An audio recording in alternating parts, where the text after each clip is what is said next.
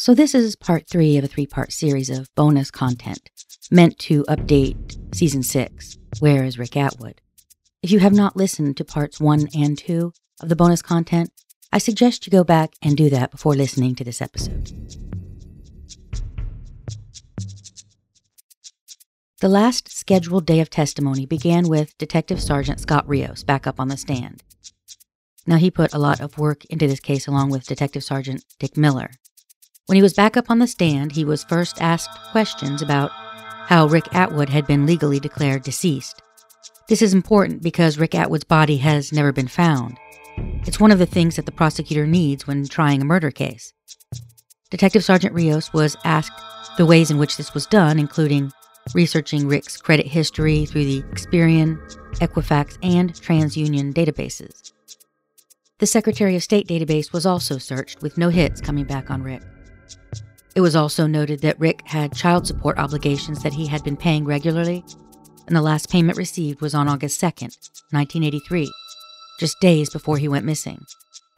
The Department of State database where passport information is held was also searched, with no hits regarding Rick Atwood. And then a Michigan State Police intelligence check was also done for any public records related to Rick Atwood. The culmination of negative results on all of these searches ended with a legal order establishing the death of Rick Atwood so that the death certificate could be certified. One of the last things that the prosecution established had to do with a witness that would take the stand later in the day. His name was Nolan Gant. And also it was to set up some testimony by Dr. Stephen Cole, the medical examiner, regarding biological evidence that he would reference in his testimony. Now, during your investigation, you learned that a statement was made by a Nolan Gant. Is that correct? That is correct, sir. In 1985? Correct, sir. Were you able to determine from Kent County jail records whether the defendant and Nolan Gant stayed in the Kent County jail together during a time period? We were, sir. Okay, and what was that time period? That was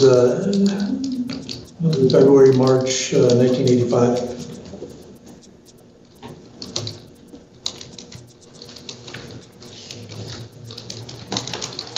And Your Honor, Mr. Gunderson has 1 or 2 quick questions for Detective Rios regarding the next witness. Thank you. Witnesses. You may go ahead, sir. Thank you, Your Honor. Detective Rios, you heard Detective Miller's testimony, correct? I did, sir.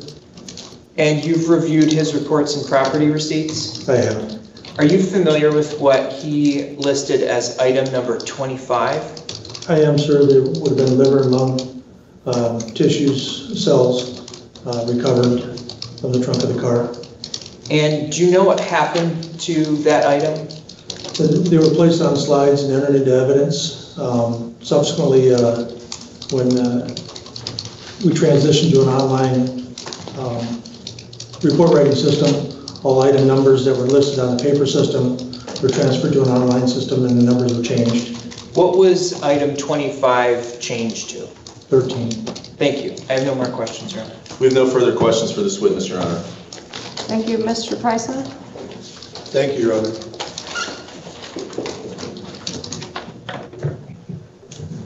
Detective Rios, what you've testified today is basically a normal or, procedure that's followed by the department to, as you have here, establish a legal premise of death. Is that fair to say? Correct, sir. And you've been a detective for how long? Since 2003. Is that a question or is Sure. That's when I became a detective. Okay. And have you been involved in these type of investigations before, specifically trying to establish a death without a corpus? I have, sir. How many times? One other time where we have a missing person we haven't been able to locate. And was that person then ever located, although there was a legal establishment of death? They were not. Are you aware of any occasions where this procedure has been followed and then all of a sudden 10, 12, however many years later, somebody shows up alive? I'm not aware of any myself, no, sir. Are you aware of any proceedings where someone just disappears for a period of time, even years, and then comes back and there they are? And everybody thinks, gee, you think they're dead, but they never took these procedures, but all of a sudden they show up. I have never dealt with that personally as an investigator. I have read stuff. How about Whitey Bulger? Have you ever heard of Whitey Bulger? I have not. Famous Boston gangster back in the 60s, 70s. No, I'm sorry, sir, no. Everybody looking for him and disappeared, and they caught him about, I don't know, 30 years later. Not familiar with it? I am not, sir. All right, thanks. So, Whitey Bulger. I didn't see that one coming, did you? I should note that about 20 minutes into Detective Sergeant Rios' questioning by the prosecution, Roy Snell Jr. was whispering questions to his lawyer. Now, we couldn't hear the questions, but there did appear to be a bit of intensity to them. He repeatedly put up a hand and appeared to say, "We'll get to that," seemingly trying to placate his client. Next up was Katie Meredith, and she's a forensic biologist from the Michigan State Police Crime Lab. She was there to establish that they had a sample from Rick with which to compare against, taken from a blood sample on the label on a water bottle in his Trans Am when it was found. Now, no offense to Ms. Meredith, but that testimony was long and tedious, and it was done by Zoom, so I am going to summarize it quickly for you in layman's terms. The big takeaway from her very technical testimony is that Roy Snell's DNA was found all over 6 or 7 cigarette butts in Rick's car. During this testimony, Snell kept trying to get his lawyer's attention again by shaking a piece of paper at him and loudly clearing his throat, even while he was actively questioning the witness on cross. When his lawyer conferred with him during the time that the judge asked her questions, Snell's lawyer went back up to the podium, and then the question that Snell wanted to be asked became clear.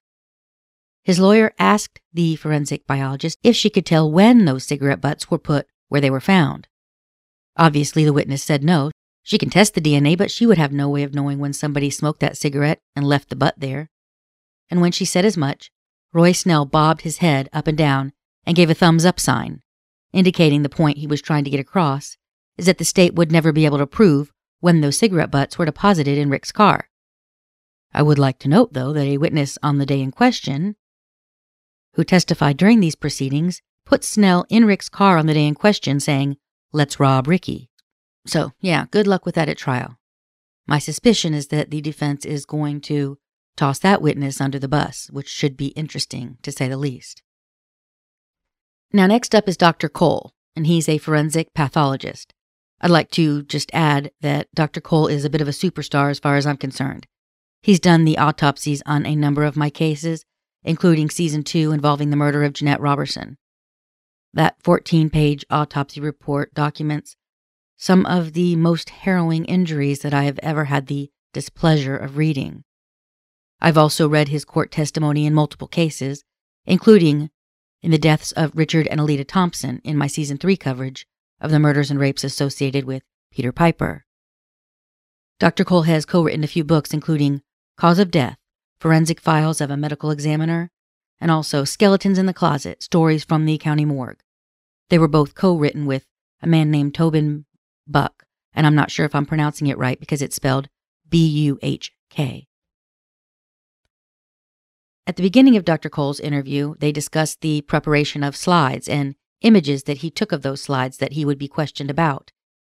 He was also interviewed over Zoom, and because I had problems with the echo on that, I decided to try to combat the feedback or echo I was getting in the previous day's testimony by recording another way. So the audio on today's episode will sound different, I think, but it'll also be clearer.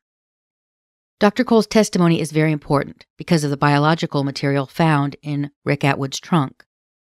It wasn't just blood, but I'll let Dr. Cole explain. Cole, C-O-H-L-E. Thank you. And where are you employed?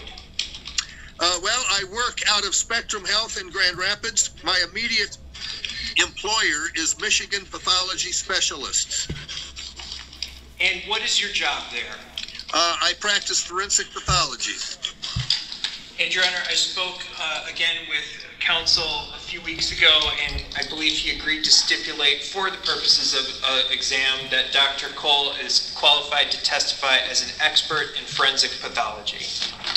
Again, Your Honor, being familiar with Dr. Cole's credentials and also having him testify in other proceedings and cases I've had with him as a witness, I would stipulate to him as an expert witness here on pathology. Thank you. Court would qualify Dr. Cole as an expert in forensic pathology per agreement of the parties. Thank you, Your Honor. Doctor, on or about December 14th of 2018, you reviewed what's called item number 13, some slides you received from the Michigan State Police. Is that correct? Yes. And before we get into what those slides are, can you briefly explain what a slide is? Well, a slide is a rectangular piece of glass, and in the pathology sense, a slide has a very thin slice of tissue which has been stained, and it's prepared in that way so that a pathologist can examine the tissue under the microscope. And how is a slide prepared? Well, the first thing that happens, of course, a slide is made out of tissue. So the tissue is first preserved in formaldehyde. It is then prepared through a series of steps in which the tissue is passed through alcohol, formaldehyde. It is then embedded in paraffin, which gives it some substance. It's called a paraffin block. So it's kind of a rectangular piece of paraffin containing the tissue in it. It's usually 3 to 4 millimeters thick. It is put on a special knife called a microtome, and extremely thin, translucent pieces of that tissue are cut on the microtome. They are then put on a slide, and then they are stained, and then the pathologist can examine them microscopically. The stain makes it more visible to you? It does. Okay. And what do you use a slide for in forensic pathology? Well, generally what we use them for is simply as part of our autopsy. So we do an autopsy on a deceased person. We examine the organs with the naked eye and look for disease, look for injury. And then small pieces of the various tissues are taken at the time of the autopsy, and they are subsequently made into slides. And the reason we do that is to look, well, for various things, but including natural disease. Sometimes there's injury that can be made more apparent or can be seen more apparent on the slides. Sometimes if people use intravenous drugs, we will find little crystals of material that they injected, and those will get trapped in the lungs, so we can determine if they are a chronic intravenous drug user. Now, did you see those slides again that we previously referenced on May 5th, 2020? Yes. And at that time, did you take pictures of those slides? Yes, I did.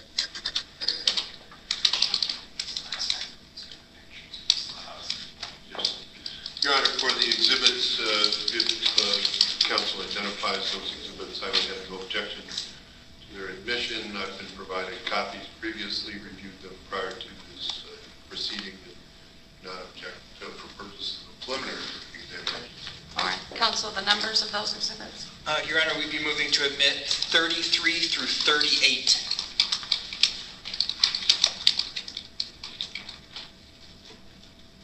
Court would admit prosecutors propose exhibits 33, 34, 35, 36, 37, and 38 per agreement of the parties.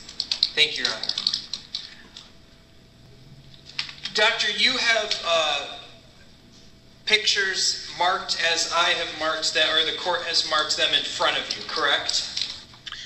Well, they're on this computer. I'd have to get out of the district. I'd have to get out of the Zoom meeting, but I remember them. I just reviewed them prior to my testimony today. Okay, please do not exit Zoom. So let's see. I don't know if I step closer to the camera, if you can see what I'm holding up. What I have marked, what the court has marked is 33. Yes, I can see that. Okay, and you recognize this picture? I do.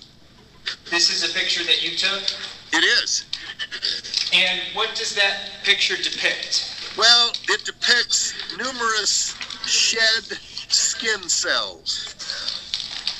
They appear on the picture as more or less circular red structures that are not, they're separate from one another. They're not cohesive. Would you make any clinical finding based just on these skin cells? No. Okay, I move to publish this to the court.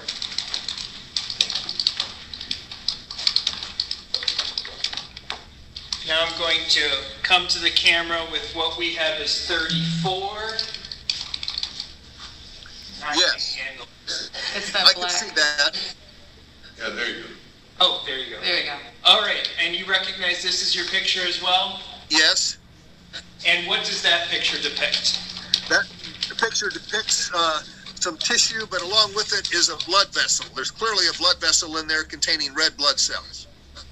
Okay, and did you make any clinical findings based on this item? Well, it's not normal for a blood vessel to be outside the body. So the way that would happen is if there was trauma to the body with destruction of tissue and leakage of small pieces of tissue, which in this case included a blood vessel. So not just blood, but an actual blood vessel like a vein or an artery? That's right. Probably a capillary, actually. Okay, thank you. The point that the prosecution wants to get across is that the blood sample in question, taken from the trunk, also had a blood vessel in it. And Dr. Cole is basically saying that that's not going to happen unless there's trauma to the body that allows this biological substance to drain out of the body along with the blood. So, for example, you and I, bits of our blood vessels don't just come out of our body when we prick our finger or get a paper cut. Something had to happen to disrupt that vessel in order for a piece of it to separate in the first place, like a gunshot. And exhibit number 35. Yes, I can see that. Okay, and what does that depict? That's another piece of tissue which is generally nondescript. It's connective tissue, but there is a blood vessel identified within it. The blood vessel is lined by some very elongated thin cells called endothelial cells, and you can see the nuclei on them. They stain purple. And would your clinical findings on number 35 be similar to what you made in 34? Yes. Okay. And publish, Your Honor. Yes, thank you. And Doctor, if I may, I'd like to address the next three pictures together because these three pictures. Do you recognize these? 36, Yes, I do. 37. And do these all depict the same tissue? They do. All right. And what kind of tissue is that? That's liver. And how do you know that that is liver? Well, the liver cells are characteristic. They tend to have a red cytoplasm with a central round purple nucleus. They are in clumps, that is, they are adherent to one another. And I'd say that's the best general discussion I can give. One of them has actually an architectural feature of liver besides, which is a small space,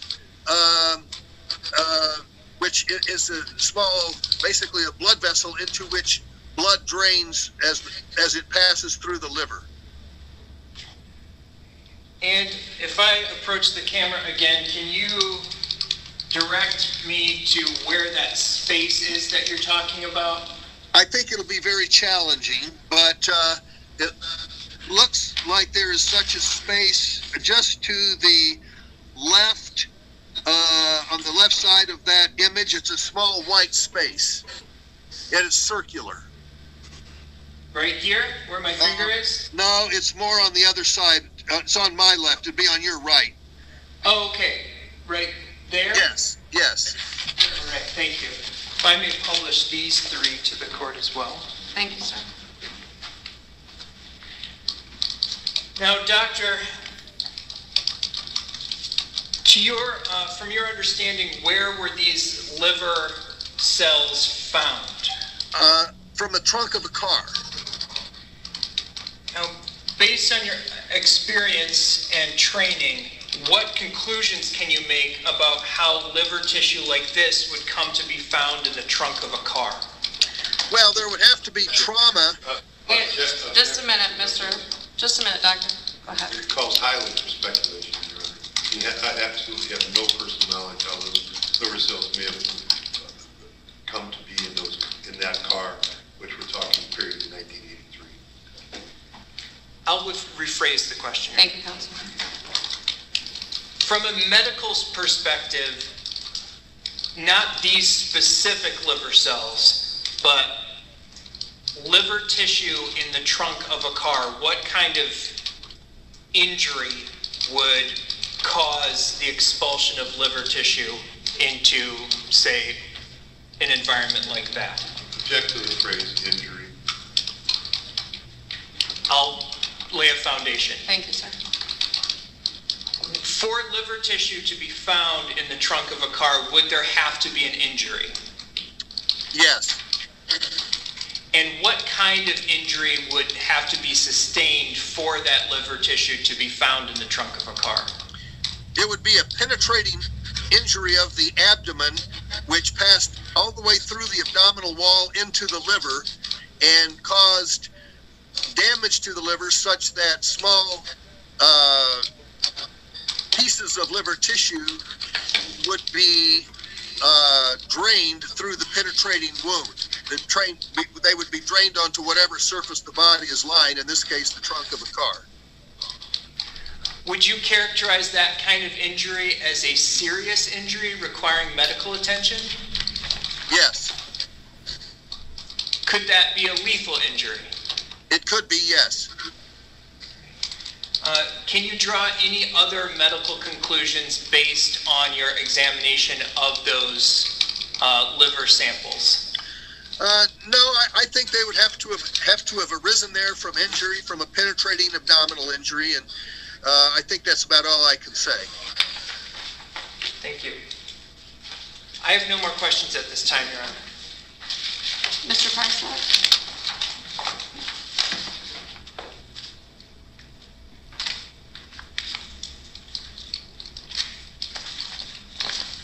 Dr. Cole, good morning. Good morning. You can hear me and I can hear you. If you can't hear me or understand my questions, let me know and I'll try to ask them a different way or speak louder. Fair enough? Yep. Yes, sir. That's fair. And just so you know, I've seen you before. I don't know if you remember me. Rick Prysock. I'm here on behalf of Mr. Snell. I don't know if you can see him or not, but to ask you some questions on his behalf. All right? Yes, sir. And the first question I have for you is when the judge asked you, can you hear me? And you said, I can. You sound surprised. Were you? Well, I'm not a technocrat. This is a new thing for you, right? Yeah, I've had some other Zoom meetings, but not very many, and I'm not very techie, so I'm glad it worked. So are we. So, Doctor, first thing I want to ask you about is, and I've got a supplemental report here where it talks about a report by Dr. Gracer, which was actually done in October 31st of 1983. Did you have a chance to look at that report? Do you recall what I'm talking about? Well, I don't have it with me. I remember in general that I was told that Dr. Gracer was involved back then.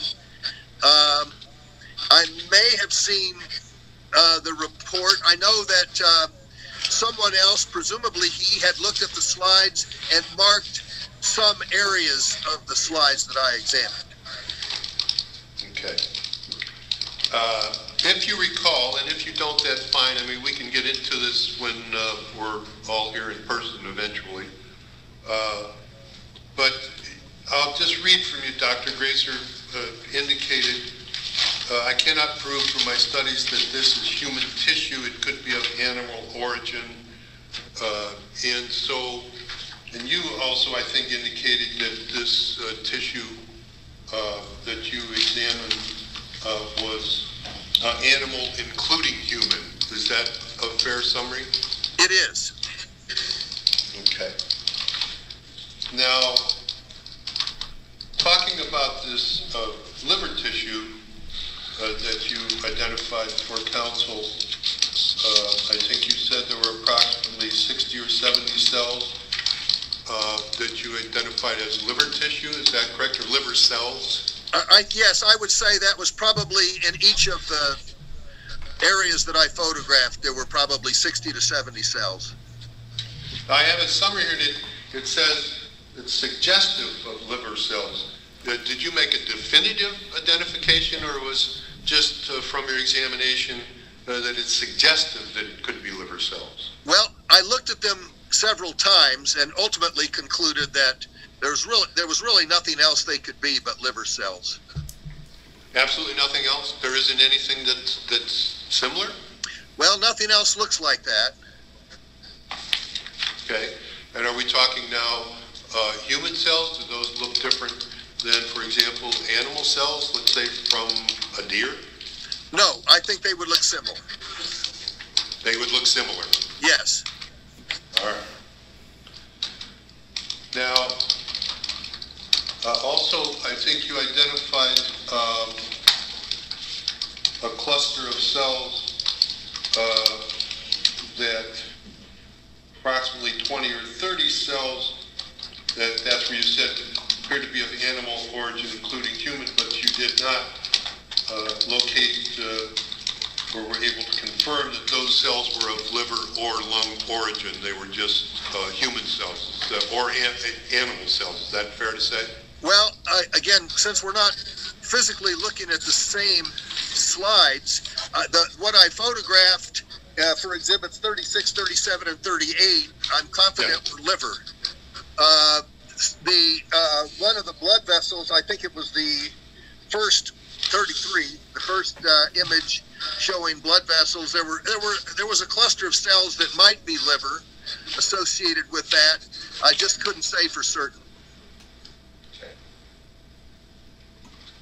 And it was put to you that these samples for you were recovered, I believe, from the trunk of a car. Was that your understanding? It was, yes. And you yourself were not involved in the collection of those samples, were not present when those samples were taken. Is that fair to say? That's right. And they were presented to you sometime later at your laboratory where you conducted the examinations? Yes. And you did do those in your laboratory? I did in my office, yes. Or in your office. Do you recall how long ago? Well, as was mentioned earlier, the last time I believe that I looked at them was early in May, about a month ago. I had looked at them at least one other time with Detective Maki, who had brought them just for me to look at, and I think he made notes at that time, and then subsequently it was requested that I take photographs. Let's try November of 2018. Sound about right? It's certainly, yes, that's probably right, yes. All right. Thank you, Doctor. Appreciate it. Yes.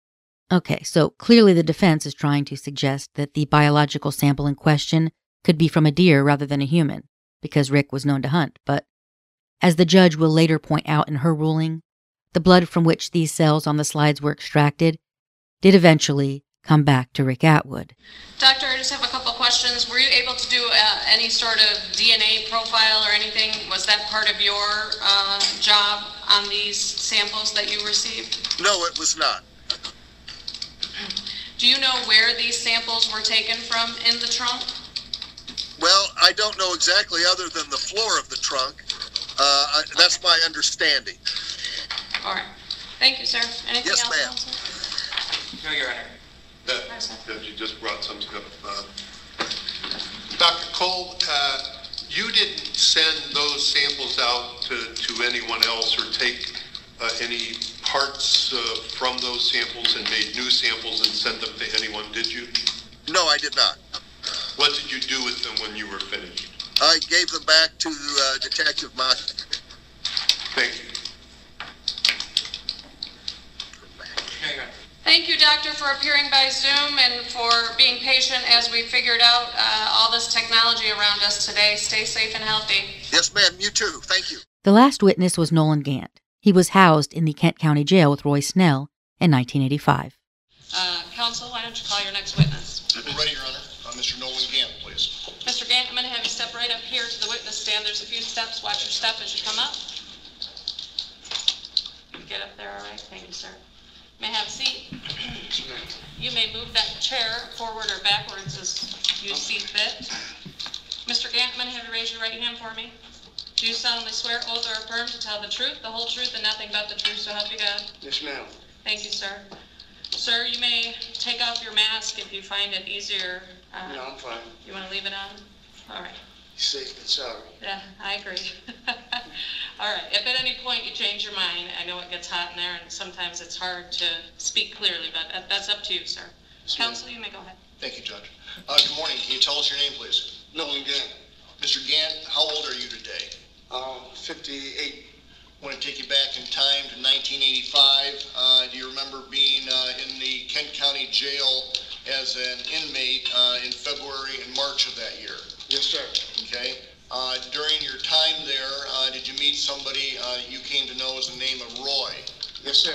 Okay. Do you know that person's last name? No, I don't. Okay. Could you identify that person today? No, I can't. Okay. Actually, before we get any further, Judge, I'd like to back out and offer the following. We spoke with Mr. Prysock this morning, and Mr. Gant has made a request, and we've advised Mr. Prysock of our intention to meet that request. And the request that he's made is, Mr. Gant is currently a resident of the Tennessee Department of Corrections. He requests a letter from my office indicating his cooperation in this case. We are going to draft such a letter. It has not been done yet, and I'm going to explain that in a moment. The letter is going to capture three things. Number one, Mr. Gant's cooperation during the course of this investigation going back, in fact, to 1985. Number two, based on our expectation of his truthful testimony, we will detail in this letter that we found his testimony to be truthful because it's been corroborated by other physical evidence in the case. Number three, the letter will also state the final disposition of this litigation, People versus Roy Snell. Those are the three items that will be in the letter. Obviously, logic doesn't allow that letter to be drafted prior to the completion of his testimony, which we expect to go through trial. But those are the three components that will be in that letter. This is consideration, and we're under an obligation to disclose it, and we're doing so now. Thank you, sir. Mr. Prysock, you've been made aware of that. I have, Your Honor. Thank you. Thank you. You may go ahead, sir. Thank you. Mr. Gant, I think the last question was, were you an inmate in the Kent County Jail in February and March of 1985? Yes, I was. Okay, and you indicated that you met a person by the name of Roy, you don't know his last name, and you can't identify him today, is that correct? Correct. Can you describe for Judge Dykeman what Roy looked like when you met him in 1985? He was tall and kind of slim. Okay. Any facial hair? Mustache. Okay. In terms of how you met him, can you enlighten us as to how that happened? I was in the cell next to him. Okay. And we used to talk Do you remember what cell number you were in? I was in 4 or 5. Okay, do you remember what cell number Roy was in? Roy was in 5, I think. Okay. I'm sorry, 5 or what? 5, I think he said, or I think. 4 or 5. I was right next to him. It was 4 or 5. Okay. While you were in your cell and the door was locked, were you able to communicate with Roy? Yeah, we can go to the back of the cell. How were you able to do that? Just walk to the back. We had a walkway where officers used to come by and check. Mm-hmm. You know, and we could be back there talking to each other between the bars. Okay. In terms of your day-to-day activities, were you allowed to leave your cell during the course of the day? Yeah, they would give us rec on our side, and the other side they'd stay in and we'd come out. Was Roy on the same side as you? Yeah. Okay. So during recreation time, the two of you would be able to see each other and converse? Yeah, we would talk. Okay. During your time in there, I mean, how long do you think you were housed with Roy, approximately, before either one of you left? Probably about 90 days. Okay. Probably about 90 days or probably a little bit more. Okay. And during that time, did you get to know him?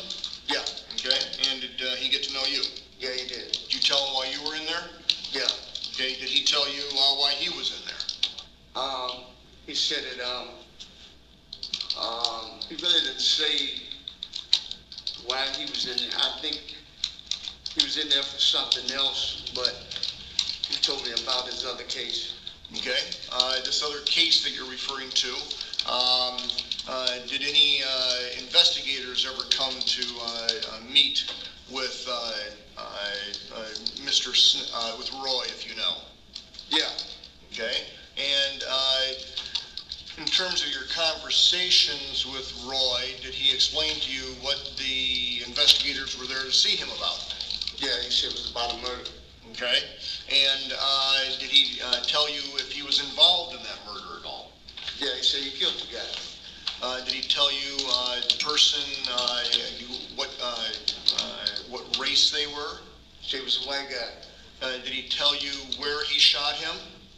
He said he shot him in when he was sitting in the car. Whose car were they in? His car, the guy's car. Okay. Did he tell you the name of the other individual? No, he didn't. Okay. Did he tell you what kind of car the other individual owned at the time that he shot him? Yes, the Trans Am. Okay. Where was Roy when he shot the owner of the Trans Am? He was sitting in the passenger seat. Okay. Did he tell you how many times he shot him? So he shot him the first time, and the guy bent down. He said, "Motherfucker, you shot me." Roy shot him again. Okay. Did he tell you how many times he shot the person in total? Yeah, he said 5 to 6 times. Okay. Did he say why he shot the man in the Trans Am? Yeah, he said he robbed him. What did he rob him of? Shit, anywhere from $20,000 to $30,000, and his marijuana, his weed. Okay, so he took marijuana from him? Yeah. And he took money from him? Yeah. Okay, and this is what Roy told you while you were told me in the Kent County Jail. Okay. Did he tell you if anybody else knew about what he had done? No. Okay. Did he ever talk about his father? Yeah, he says his father was aware of it. Okay. Did Roy ever talk about his girlfriend? No, they were staying in a motel together. Okay. Did he say what he did with this, what happened after he shot the man and took his money and his marijuana? He put him in the trunk of the car. Okay. Did he say what he did with the body? So he buried the body on his family's property. Did he tell you whether or not he thought the body might be found? No. No, he didn't tell you, or? No, he didn't tell me. Okay. And did Roy tell you what he did with the gun that he used to shoot the man with the Trans Am? Yes, he said he buried it in a different location. Okay, on the same family property? Yeah. Okay. And,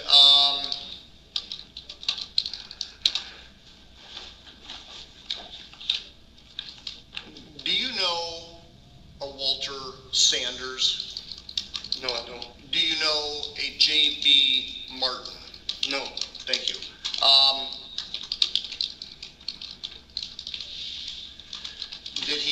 Did Roy tell you whether or not he knew the white man with the Trans Am before the day he shot him? No. Did he say whether or not he ever did business with him before? No.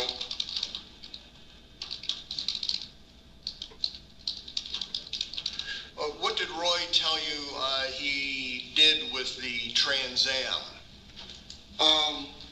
He said that the motor burnt up, so he called a tow truck. Did he say where he did this at?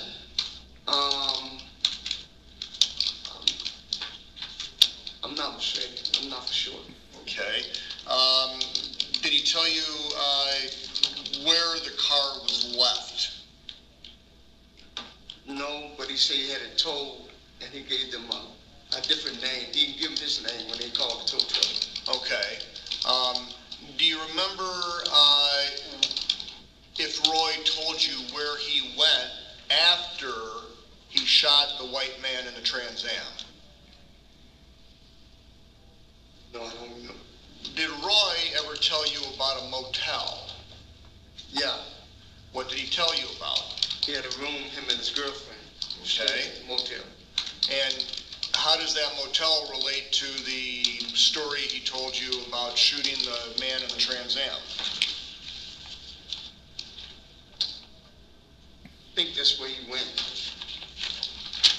You think that's where Roy went? Okay. Not for sure. You mean after the shooting? After he shot the guy. Okay.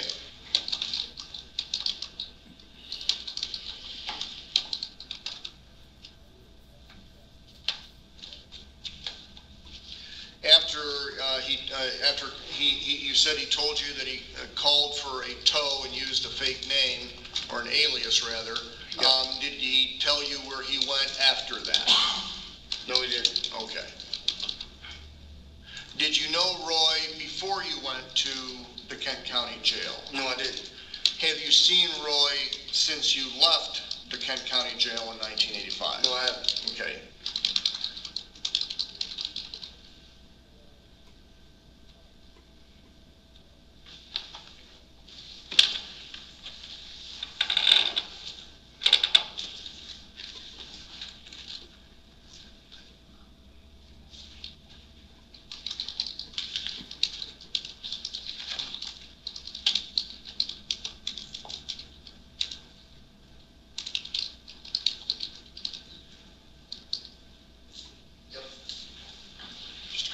Questions, Mr. Gant, if I may.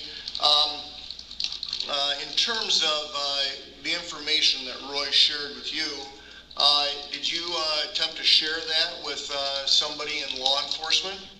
Yes, I got in contact with a lieutenant because I was trying to get some help on the case that I was on. Okay, you were facing charges then, is that correct? Yes, I was. In 1985? Yes, okay. I was. And you were trying to help yourself out with this information. Would that be a fair summary? Yes, sir. Okay.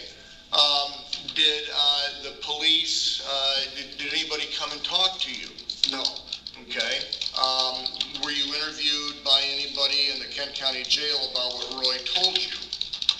Well, I talked to an officer.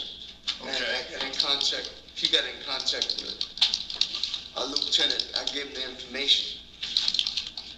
And nothing ever came about. You were interviewed in 1985 by Dick Miller, right? Yeah, Dick Miller. He came to visit you at the jail. At the county jail. And that's because you told somebody at the jail I told an officer. Okay. An officer got in contact with him. You told somebody at the jail, I want to talk to somebody about this murder, or Yes, about sir. a murder. Yes, sir. Okay, and then Dick Miller showed up. Right. Okay, you told Dick what you knew, obviously, right? Yes, I did. Okay, and it was information that Roy had told you, is that right? Yes, sir. Okay, and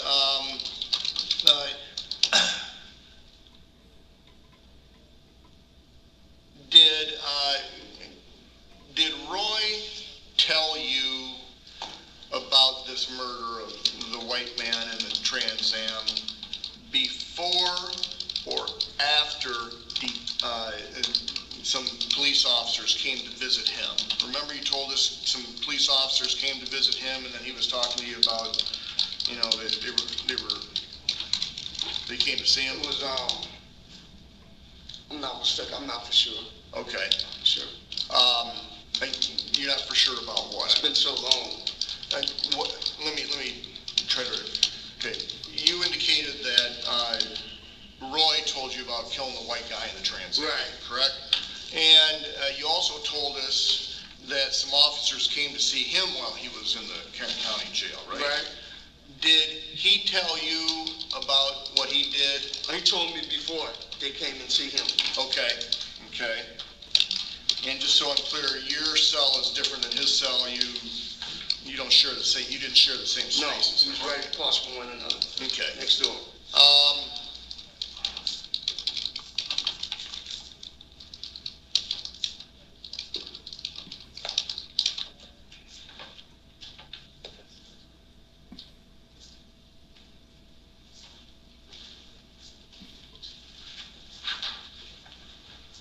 Mr. Gant, thank you very much. I think Mr. Prysock will have some questions for you. I'll yield the witness, Judge. Thank you. Mr. Prysock?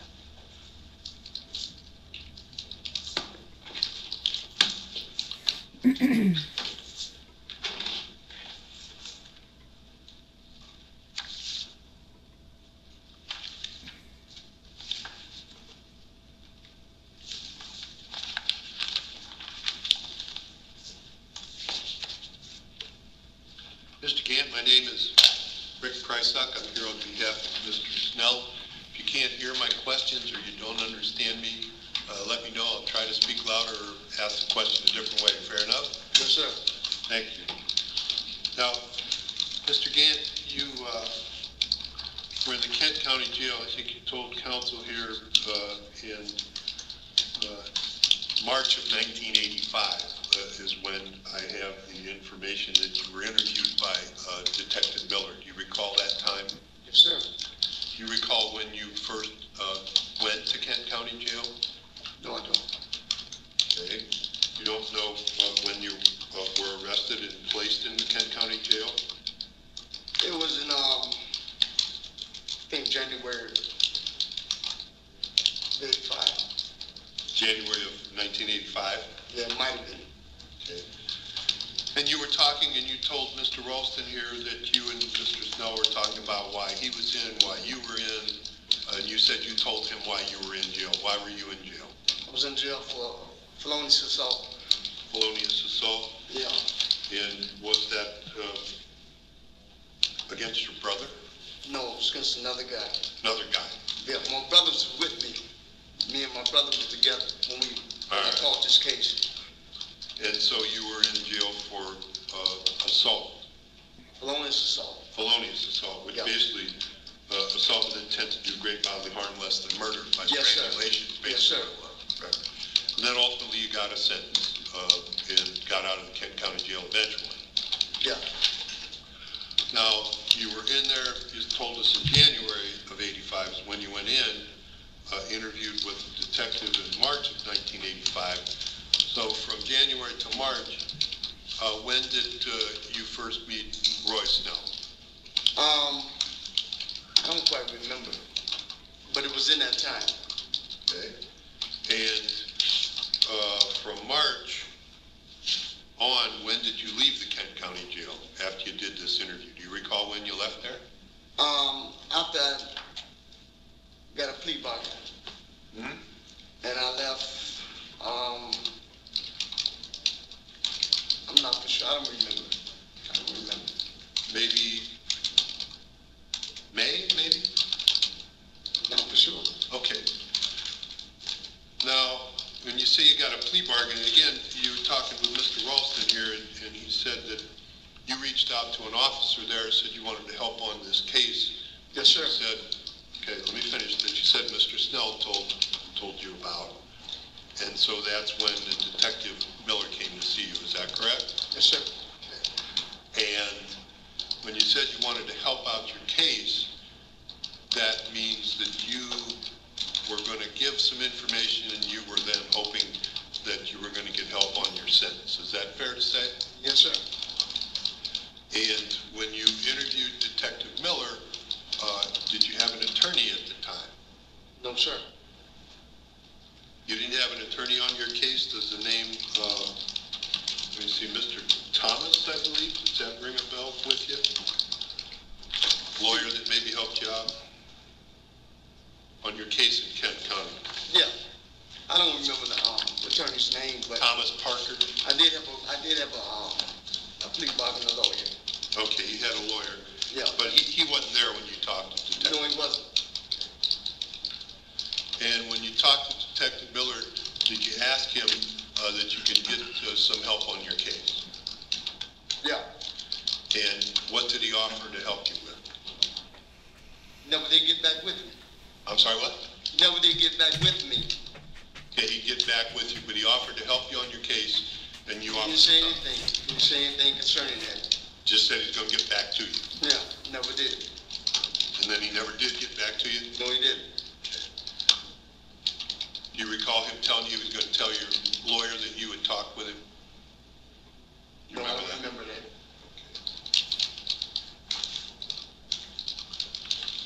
That's one of the things I wanted to clarify with you, Mr. Gann. And again, I'm not trying to be insulting to you, but I'm looking at a report here that is in April 23rd of 2016, the Department of Corrections in Tennessee. Do you remember talking to a Detective Rios and a Trooper Watson from the Michigan State Police about that time? Yeah. Okay. And in this report, it says that they asked you about the conversation and you told them you didn't recall anything about your 1985 conversation. And then someone read it to you. Do you recall that? Yeah. And actually, the report, and this is my question for you, is it says that you don't read very well, so they had to read this interview to you. Is that correct? Right. Remember that? Yeah. So I have a copy of the interview here, and it's March 4th, 1985, 2 p.m., Kent County Sheriff's Department. Did you ever see that and read it yourself? Yeah. Let me show it to you. Yeah. You recognize that? Yeah. Okay. And is that the one that Trooper Watson had with him and read to you in April of 2016? That's the same one that's the same information that I gave the officer back in 1985. Correct. But the report that I have from Trooper Watson is that I asked Nolan Gann if he was able to read, which Nolan Gann stated he doesn't read very well. Subsequently, Trooper Watson read first the synopsis of the interview, which was from Detective Miller, and then read the interview to you. So do you recall Trooper Watson reading this to you? Yes, I do. Okay, in Tennessee in 2016? Yeah. And he read the whole thing to you that you believe? Word by word. Okay. Did he give you a copy to look at while he read it to you? Yeah. Okay, so you had a copy and he had a copy. Right. And he read it to you. See, I can read, but I read very slow. Slow. Okay, so you guys went over it together. Yeah. All right. And I understood because I remember the things that I was saying, that I gave that information to that detective back in 1985. Understood. And, All right. and those things, and things that he had written down there, those are the same things that I told that detective. Understood. I know you said that. All right. We'll get to that. Now, when you were in jail in Kent County in 1985, you said you believed you were in cell 4 or cell 5, and Mr. Snell was either in cell 4 or cell 5. You guys were next door. We was next door to one another. Okay. You said there's a walkway in front of the cells? And there's one in front that the officers come through, because the cell's on the other side. One side of the walkway. The cell, it's a walkway in the back of the cell. Okay. Where we was, on our side. It's a walkway back there, Yeah. like a catwalk. Yeah. The officers Got can it. make their walk. And we can go to the back of the cell after we come from the day room. After we come from out there, we still can talk to one another. Okay. Because our cells are right next to each other. Gotcha. And we can talk between the bars. and we can hand each other things. All right, so that was bars, that wasn't walls, wasn't concrete walls. It was bars. And when you were there in January of 1985, when did Mr. Snell come in? Do you recall the date? No, I don't. Do you recall how long you were there before he came in that cell by you? How long was I in there? Yeah. I was in there probably about a month and a half, something like that. And then Mr. Snell comes into the cell beside you. He was there already.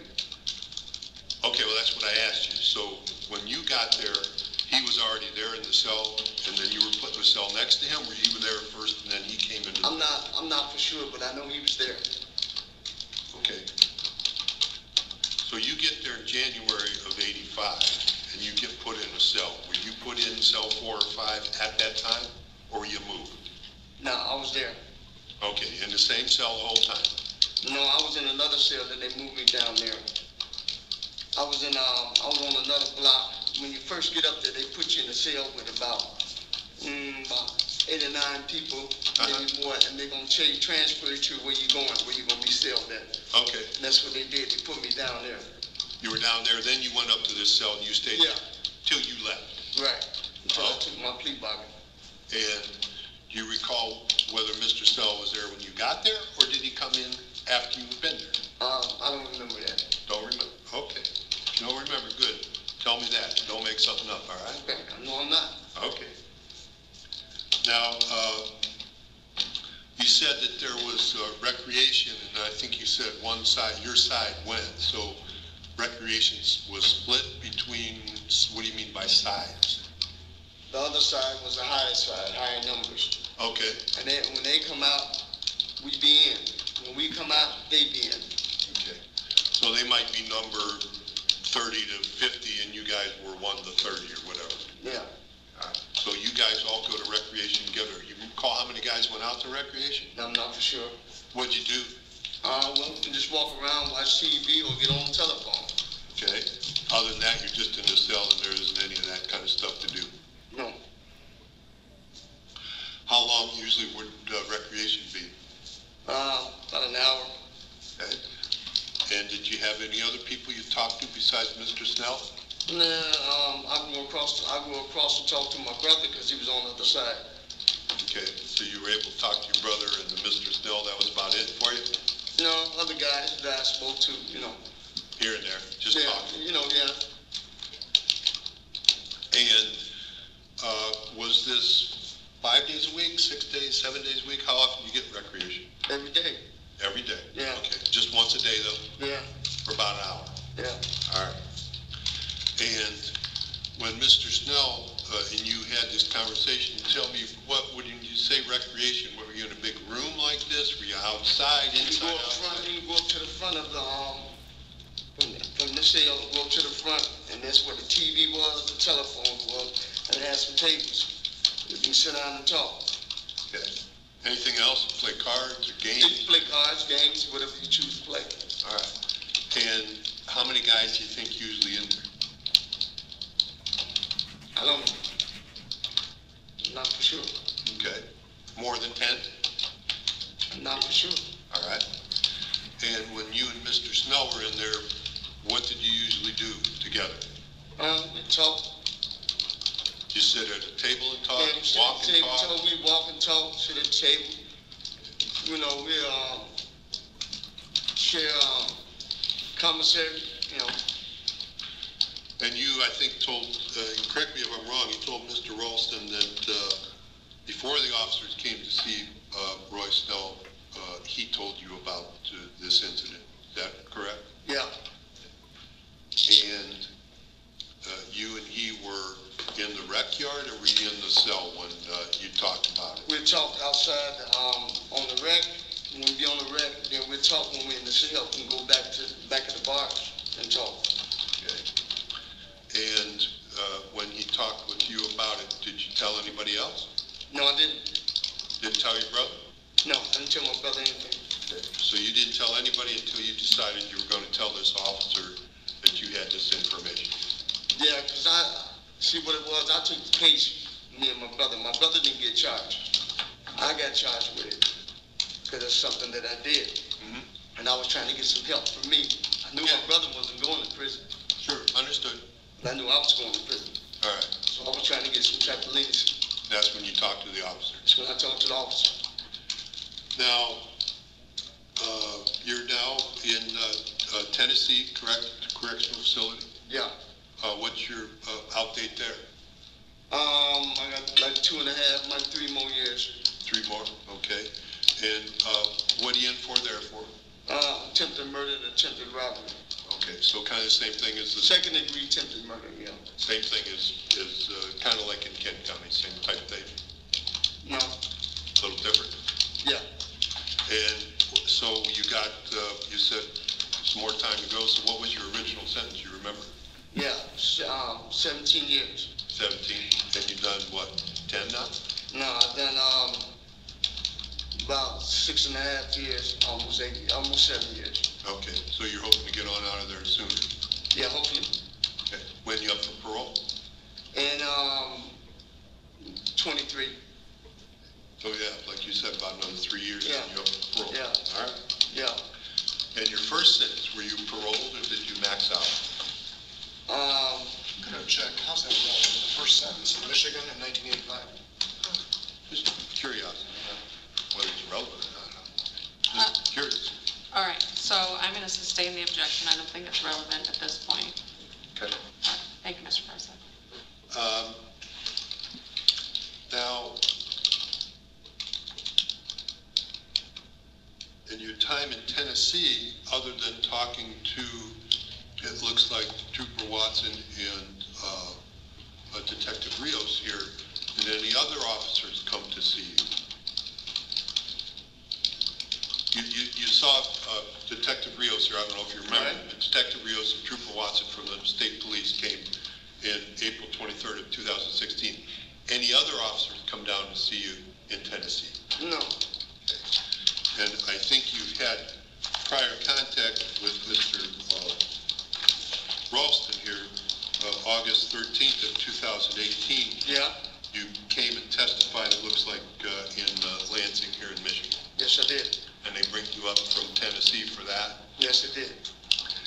And Detective Rios, and there was another detective there at the time. Mr. Ralston asked you some questions, correct? Yes, sir. Now, my question for you is, prior to your testimony today, have you read or anybody read you your interview, go over your interview in 1985 with you before you came to testify here today? Yes, sir. When did that happen? Yesterday. Who did? Officer right there. Detective Rios here? Detective Rios, yes. Okay. And did anybody go over, and I'm not going to go through the whole transcript, but you testified in August 13th of 2018. Did anybody go over that testimony with you? Yes, sir. Let me show it to you so you recognize it. See if anybody, if I may. Yes, sir. Network reporting, did anybody go over that interview with you? Yes, they did. And I read that myself also. Okay, so they gave you a copy, Yeah. and you went over it while they read it with you? Yes, sir. Okay, good deal. Any other times? No, sir.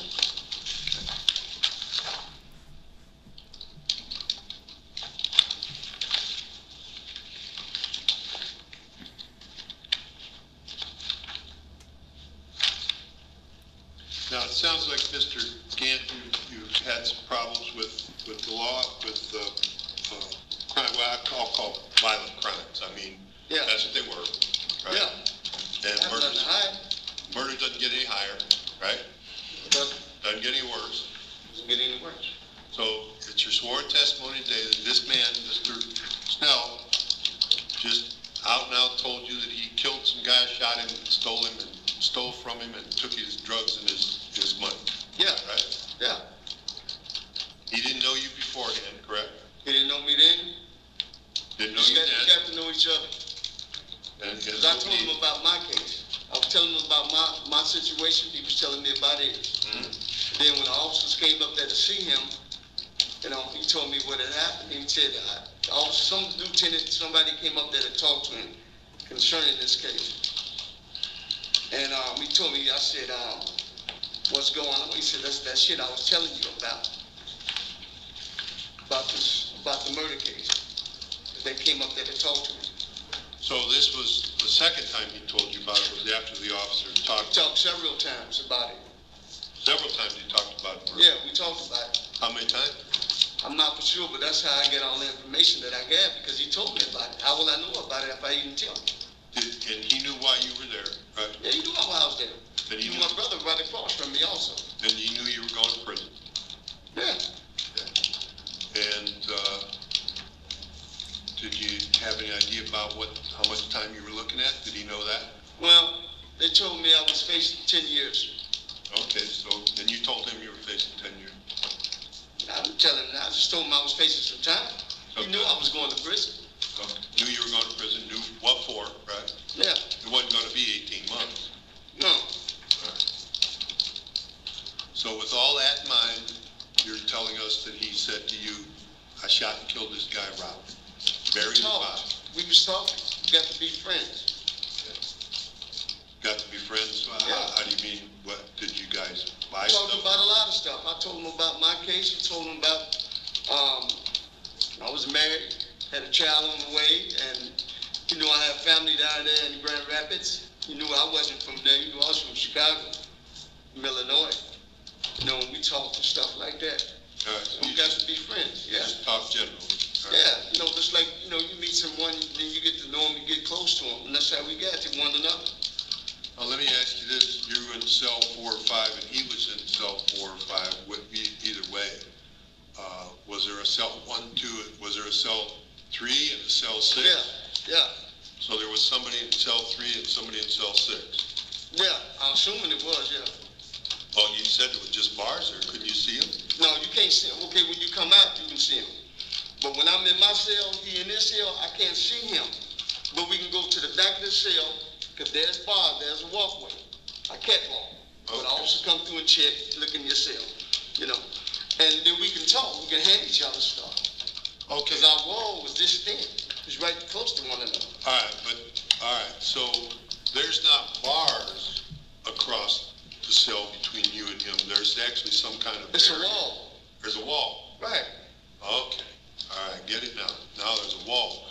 So when he was talking to you and telling you about this murder, you guys were down at the end where the opening was.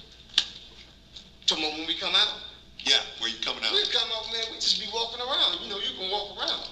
But did he ever talk to you about it while you guys were in the cells? Yeah, we go to the back of the bars. Right, that's what I'm saying. You go to the back of the bars and you can talk, you can hear one another. Yeah, we talk. You know, we didn't talk about just that. We talk about other stuff. I understand that, but you did talk about it then.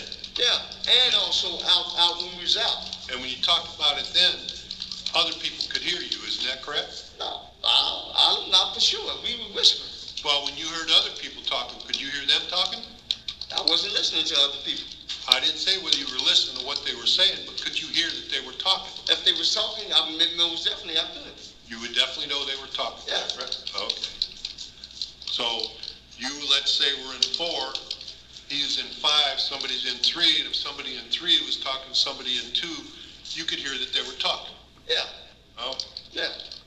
Or if you were in 5, he was in 4, and somebody was in 6, and they were talking to somebody in 7, you could hear them talking. I can hear them. All right. Other than the officer, Detective Miller, Detective Rios, Detective Watson, and when you talked to Mr. Snell, did you tell anybody else about this? No, I did. Nobody else? I told the officer that was working at the jail to get someone I can talk to from the police station. Because I had some information to tell him. Okay. And I didn't tell my brother, I didn't tell no one. You know? Okay. And my brother that I'm referring about, he passed this, you know, he didn't pass though.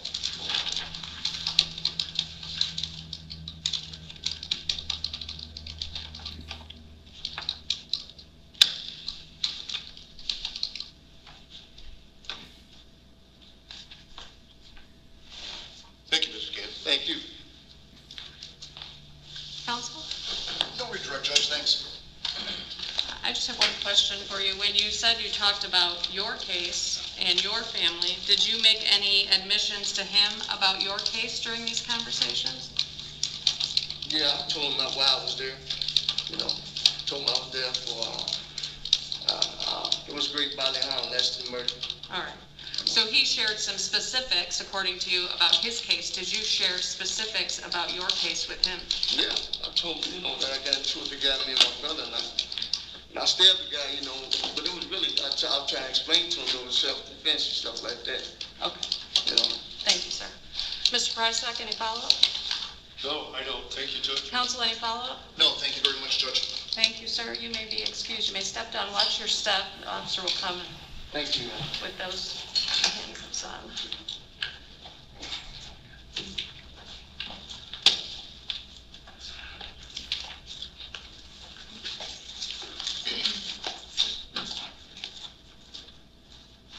Counsel, any other witnesses? No, it's going to conclude our proofs, Judge.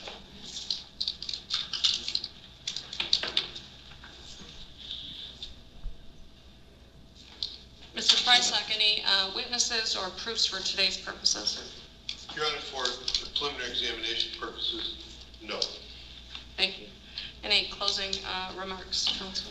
Judge, I think what I'm going to do is I'm going to make a motion to bind over based on the 2 charges in the complaint and warrant. And I will, unless the court has any immediate questions right now, and this isn't to, I'll yield my initial closing. I would like to reserve rebuttal, though. All right. And does the court have any questions before I yield? I do not. Okay, thank you. Mr. Prysock, any closing remarks or statements? Your Honor, yes, thank you. I'm going to be brief again. I think the evidence speaks for itself. And I appreciate counsel's comments. I think that the judge will make your findings and rule accordingly, so I'll leave it to the discretion of the court. I'm not going to go over and argue each and every bit and piece of evidence. I know by the judge's questions that you have the same concerns I have about some of the evidentiary issues here, and I'll leave it to your analysis as to whether this case should be bound over for further proceedings. You obviously know my feelings and Mr. Snell's feelings about that, and so I'll leave it to the sound discretion of the court. Thank you, Mr. Prysock. Counsel? And thank you, Mr. Prysock. I don't have anything else to add, obviously, except one point, and it's based on the question that the court asked of Miss Katie Meredith. What I'm trying to do is I'm trying to link the evidence that was taken by Dick Miller, which was item 25. That was eventually what wound up as the slide and wound up being not positive, but the donor of that congealed evidence. It was Ricky Atwood, and that's what turned out to be liver cells. And I just wanted to make sure that link was clear to the court. And being bifurcated in the 2 dates that we've been here, if the court had any questions about that, I'm more than willing to entertain them. I appreciate that. I did get that connection. Thank you. Thank you, Judge.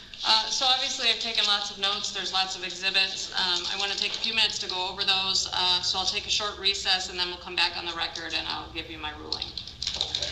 Thank you. Thank you, Judge. In the end, Nolan Gant had information that only the killer would have known, including how the murder went down, putting the white male in the trunk of his own vehicle, and how Roy Snell had called the tow truck and used an assumed name, and stayed in that motel with a female the night that Rick Atwood went missing. Now, before we get to the judge's ruling, I want to read from the final page of the affidavit complaint, because it summarizes some of the state's theory of the case. Roy Snell was interviewed by Detective Sergeant Miller and acknowledged that he was in the car with Walter Sanders and Richard Atwood. Cigarette butts from Atwood's vehicle were recovered. These cigarette butts were sent to the Michigan State Police lab, and the DNA results returned identified Roy Snell. I want to interject myself that there were at least 6 of them, certainly not an amount that you would expect for a quick pot buy in a vehicle. More like someone who had been in that vehicle for a long period of time. Let's say a trip from Newaygo County to Grand Rapids. Roy Snell was the last person known to be with Rick Atwood. Roy Snell asked Walter Sanders if he wanted to rob Rick Atwood and displayed a handgun. Roy Snell told J.B. Martin he killed Rick Atwood. Roy Snell told Nolan Gant about killing a guy and putting him in the trunk, which is consistent to the blood, DNA evidence, and is consistent with Roy Snell's statement to Nolan Gant. Now comes the moment of truth, whether the judge will bind the case over for trial. She gives a very good summary of all the bullet points made by the prosecution throughout the hearings, including the ones from the witnesses on day one that I missed. Let me formally introduce you to the Honorable Melissa Dykeman. She's a lifelong resident of Newaygo County, was elected to the probate court and began her term on January 1st, 2019, and prior to that, she practiced as a private attorney with Greer and Dykeman for more than 18 years. As the attorneys know, the question for the court today is whether there's probable cause to believe a crime's been committed and that this defendant committed the crime. Basically, does this evidence present enough evidence that a person of ordinary prudence and caution would be of the reasonable belief that the accused is guilty? It's not a finding of guilt or innocence, it's just a probable cause hearing. The court heard from multiple witnesses, and there were numerous exhibits admitted. In this case, the court heard from Karen Atwood. She is the mother of Richard, or Rick Atwood, as everyone has referred to him. He's the named victim in this matter, and she testified that Rick was her oldest son, and in 1983, August of 1983, he was living with his girlfriend here in Newaygo County. She testified that he drove a Trans Am and took great pride in it, as most of the witnesses testified to the same. She indicated in August of 1983, Debbie called her to tell her that Rick was missing and had been gone for a few days. They never heard from him again, and this was completely out of the ordinary for him. She further testified that she thought or knew he was selling marijuana, and she did not approve of that. She testified that on more than one occasion she had seen him with large sums of money. We also heard from Deborah Kane, who was Rick Atwood's girlfriend at the time of his disappearance and lived with him in August of 1983. She testified that on the day he disappeared, August 10, 1983, they were at their home that they shared in Croton. It was her intention to go shopping that day, and he was going to go cut wood and then go to Grand Rapids to pay someone some money. She also confirmed that he drove a Trans Am and that he loved that car and never let anyone drive it. I think she said she drove it maybe once. She testified when she left the house, Rick was still there, but later that day, before she went shopping, she did see him in White Cloud at the gas station in the Trans Am getting gas. She returned to their home later that afternoon. Rick was not home. There was a large ashtray full of cigarettes and marijuana roaches. She testified that Rick did not smoke cigarettes, he did smoke marijuana, and that when she returned home, the Trans Am was gone and just their truck was there. She also testified that she knew Rick Atwood sold marijuana. Most of the time she was not present for those dealings, and she believed that on that date and time he was going to Grand Rapids to pay the guy that he got marijuana from. She testified that she had occasionally done this with him in the past. She also testified that he carried large amounts of money with him and would pull it out in front of anyone to pay for things and or make change. She testified that on August 10, 1983, Rick never came home, and this was unusual because he had only done that one other time in the past without calling.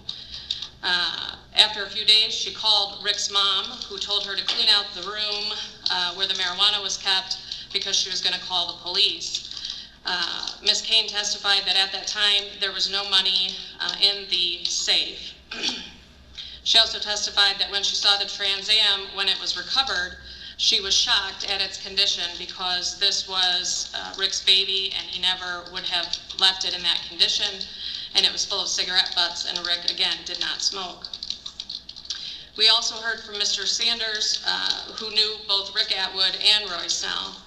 Mr. Sanders' testimony was somewhat contradictory. Of course, this happened a long time ago, and he didn't know exactly what day it was that he saw Rick Atwood. He wasn't even sure of the month. He did recall that he was in the vehicle with Mr. Atwood that he was on his way to the mill pond or at the mill pond when he saw Mr. Atwood and wanted to buy marijuana from him. Mr. Atwood said that was fine. They got in the vehicle and drove around. Later, at some point, they saw Roy Snell and that he knew Roy Snell. And Roy Snell also got in the vehicle, presumably to buy marijuana from Mr. Atwood. The three of them drove around. Mr. Sanders could not remember where. When questioned about some inconsistencies, he couldn't recall if they had been at the flowing wells or where they had gone.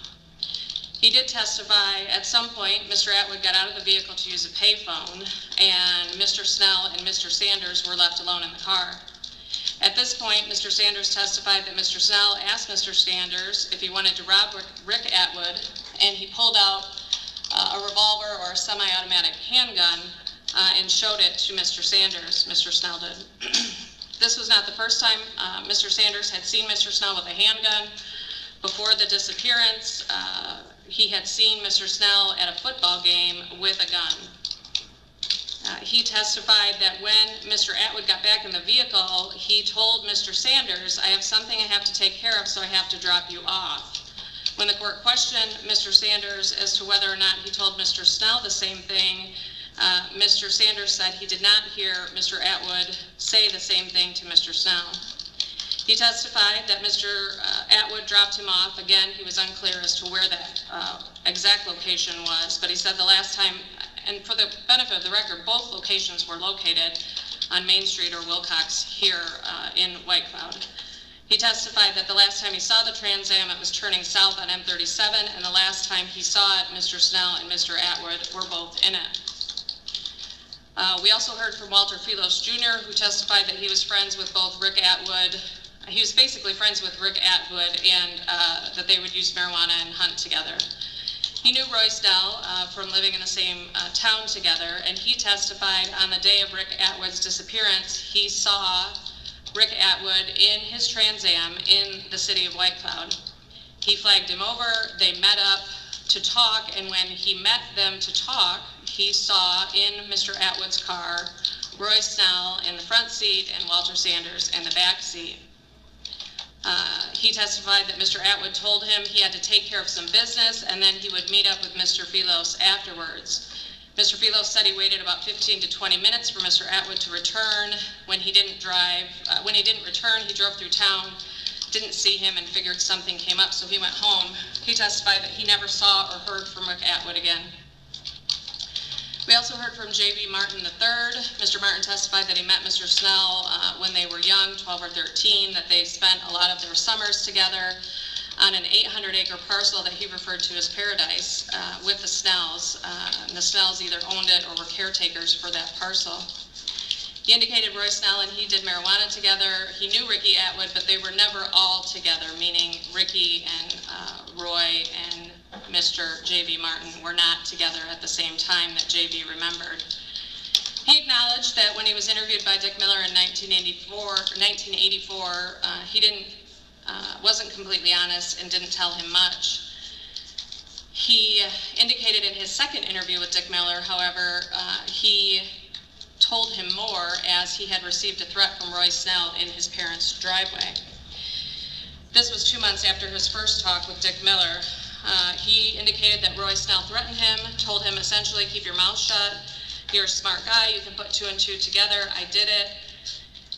He admitted, he told the detective that Mr. Snell said, I've heard people have been running their mouths. If that keeps happening, they will find themselves just like Ricky with their heads chopped off in a bag somewhere. After that threat, Mr. Snell after the threat in the driveway, Mr. Snell had asked Mr. Martin to go cut wood with him. This was a man who claims to have been very good friends with Mr. Snell. Mr. Martin was so scared from the threat, he did not go to cut wood. It was after this threat that Mr. Martin contacted Dick Miller and made the statements regarding the threat. He also testified that he knew Mr. Atwood sold marijuana. And important for this court, he testified that Mr. Snell had previously told him that people who sell drugs are good people to rob because cops won't investigate and they won't go to the police. When questioned about his inconsistencies over the year, he was honest and said that he didn't want to get involved at first and did not make complete statements to the police when first interviewed. We heard from Detective Miller, who was essentially the first one assigned to the case. This case was reported to the county Sheriff's Department, but later Michigan State Police took over the investigation. Detective Miller indicated one of the first things he did was file a missing persons and missing vehicle report through lien, and he was notified a short time later by Kent County that that vehicle, the Trans Am, had been located in Kent County, and that it was towed by a tow truck company under the name of Michael Roberts. When he went to see the vehicle and had it removed for processing, he indicated that there appeared to be bloodstains on the seat, that the intake hood had been removed and placed in the trunk, and that the car had cigarette butts, I think he said beer, and essentially was dirty, and there was a lot of trash in the vehicle. When speaking to the tow truck drivers, it became apparent that it was towed from the Gateway Motel on 28th Street, and when Detective Miller went there inquiring of a Mike Roberts Jr., who had requested the tow, he was shown records from the motel indicating that, in fact, someone using the name Michael Roberts had registered to stay there and registered a Trans Am as their vehicle. In addition, there were 2 long-distance phone calls that were made from that room. The court thinks this is also key evidence in this case. Those phone calls were made to Charles Brown and Roy Snell Sr. After inquiring, it became clear to the detectives that obviously Roy Snell Sr. is Roy Snell Jr.'s father, and Charles Brown is, I think I got this right, Charles Brown is, was at the time Mr. Snell's girlfriend, Mr. Snell's girlfriend's mother's, Charles Brown's girlfriend was Mr. Snell's girlfriend's mother. There we go.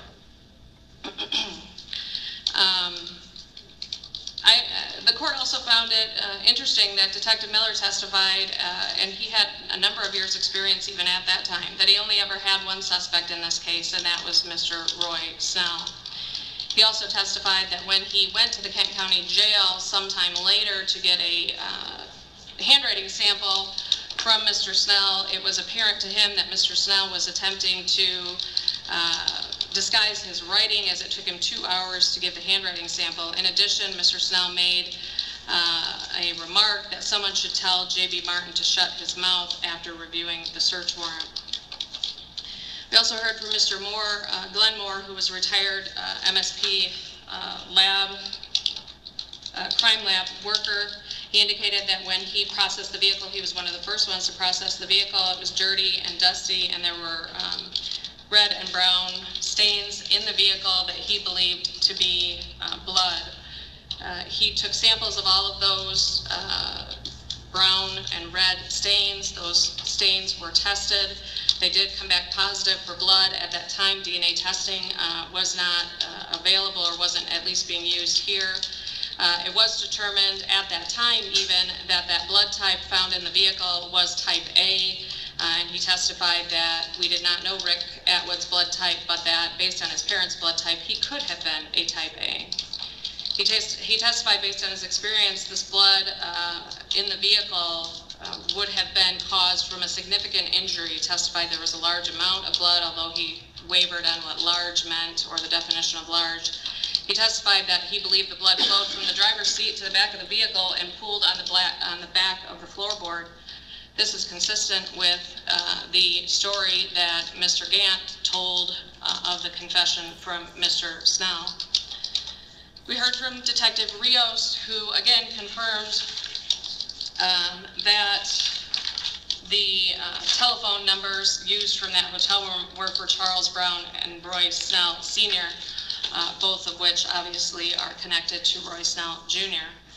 He also indicated that upon serving a search warrant to the defendant, The defendant did not want to give a statement, but did indicate that he did not know Ricky Atwood, had never been with Ricky Atwood, and that his DNA would not be in the car.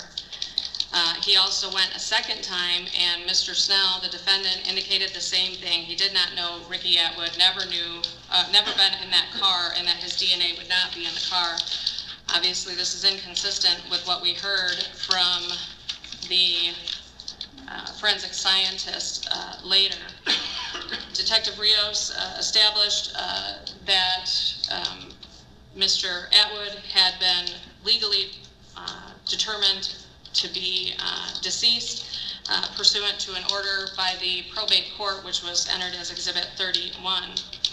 And thereafter, an official death certificate was issued, which was Exhibit 32.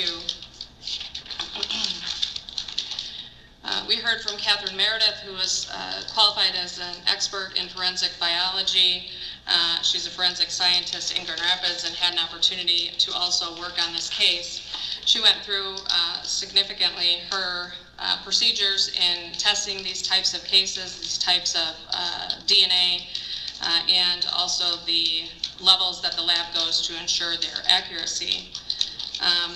The court found it interesting that although they could not get DNA from Mr. Atwood, Richard Atwood, they were able to almost work backwards through DNA and paternity tests from his parents and his siblings. The court heard multiple pieces of evidence in that vehicle testing positive for DNA that matched Mr. Atwood.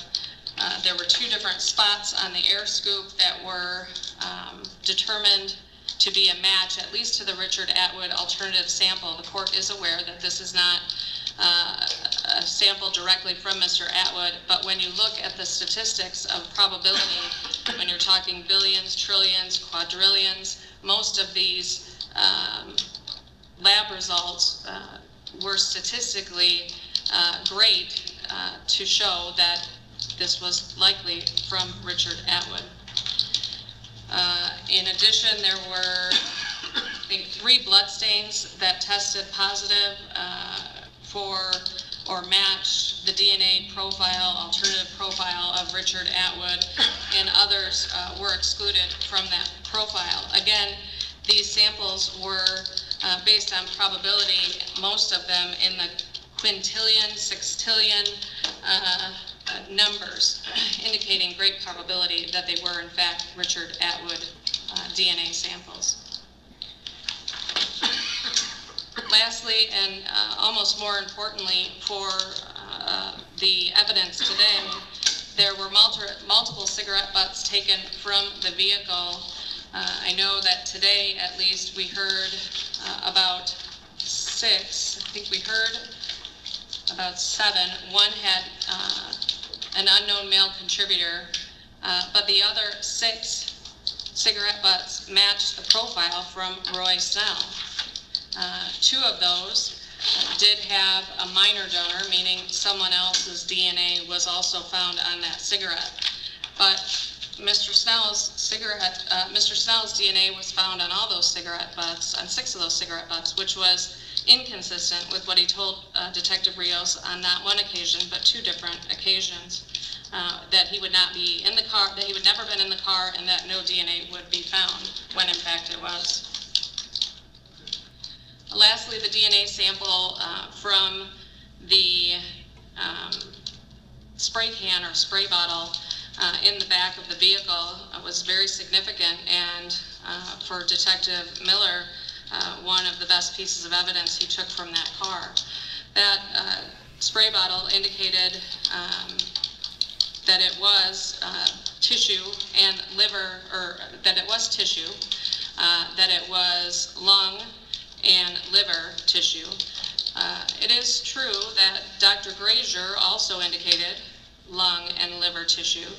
Both doctors could not determine if it was animal or human. However, the blood that was taken from that same bottle did match the DNA profile for Mr. Ricky Atwood.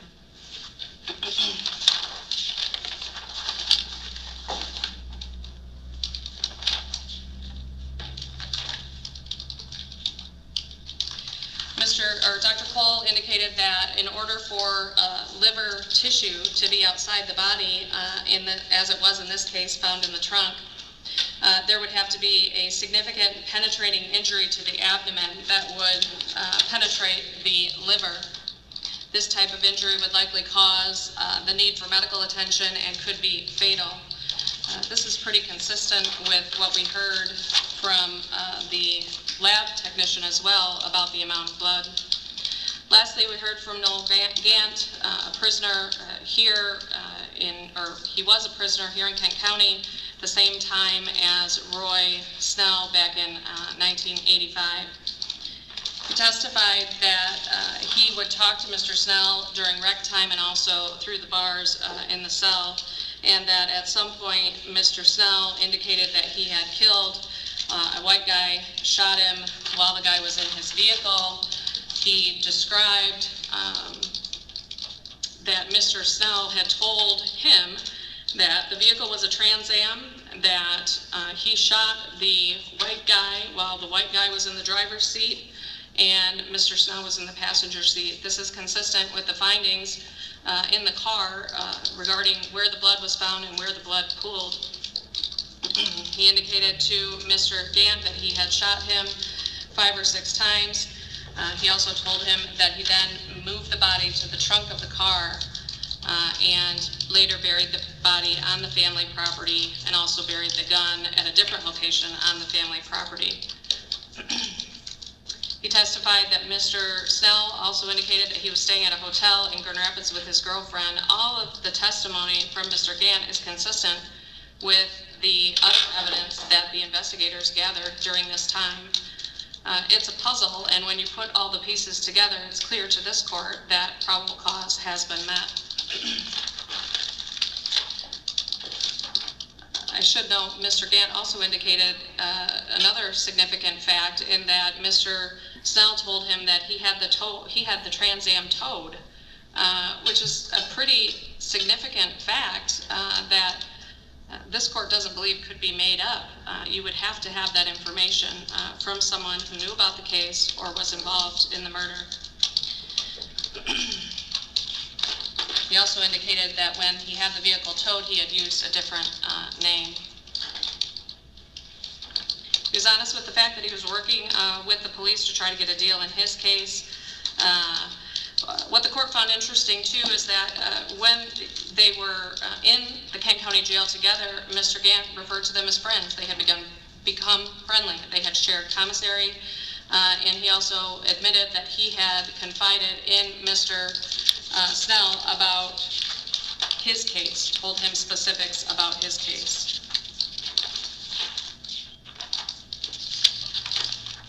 The court believes there is probable cause to believe that the counts 1 and count 2 have been committed. For the benefit of the record, venue has been established through the order designated venue for prosecution filed by the Attorney General's office and filed with the court today.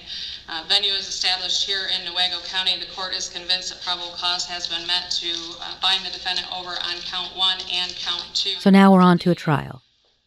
The Atwoods are finally headed toward justice for their boy. I always worry for families at the trial stage. It requires so much of them. Being forced to relive it all and listen to the gruesome details on their journey for that final justice. And you haven't heard all the evidence yet.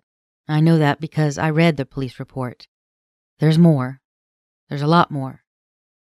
I will post updates on the Down and Away Facebook page and here if there is audio to support that. Although I'm not sure if by the time this goes to trial I will even have the benefit of live-streamed court proceedings. I sure wish that was the standard operating procedure because it makes it a lot easier for people like me who are not living in the area to follow those stories. Thank you so much for listening. Barring any more case updates, it'll be a little bit before you hear from me again. The case I am currently researching is a doozy. Multiple murders, multiple missing people, multiple jurisdictions and states. It's a saga of family dysfunction, greed, and control, the likes of which I've not yet encountered in my days as a podcaster and researcher of true crime. It's an interesting case, I'm speaking to some interesting people, and I look forward to sharing that case with you. And I always hate to ask, but if you guys have a minute, I would love it if you would go to iTunes or wherever you listen to your podcasts and give us a review, because it does help elevate the podcast for other listeners so that they can discover it too. Please stay safe out there. Listen to one another. And if you have a minute today, say a prayer if that's the thing you do, or send some positive vibes, or do whatever mojo it is you do when you want to send something positive out into the world to the family and friends of George Floyd. I'm sure that they could use it. Thanks again. You'll hear me next season. Bye-bye. You know what I'm saying, but I don't know at all. You know where I'm staying, 'cause I don't know at all. You know where I'm heading, 'cause I think I'm bound to fall. You think that I'm some strong man, but I know it ain't so. I still have much to learn. Oh, I know, I know. Open the door. Let me through, let me in on you.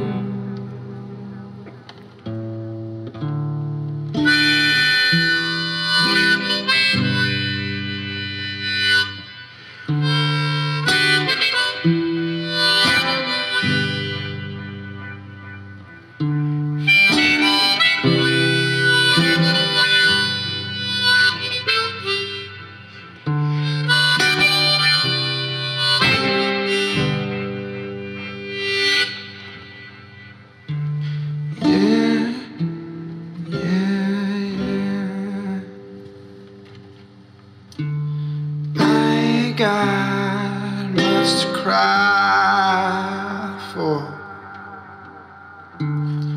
but I do it anyway. I haven't dreamed like I used to. I feel my mind has gone astray. When will I travel to there, to the other world of all? I just want to feel compassion, but my heart stays cold. I will sing myself a lullaby, trying to cry my pain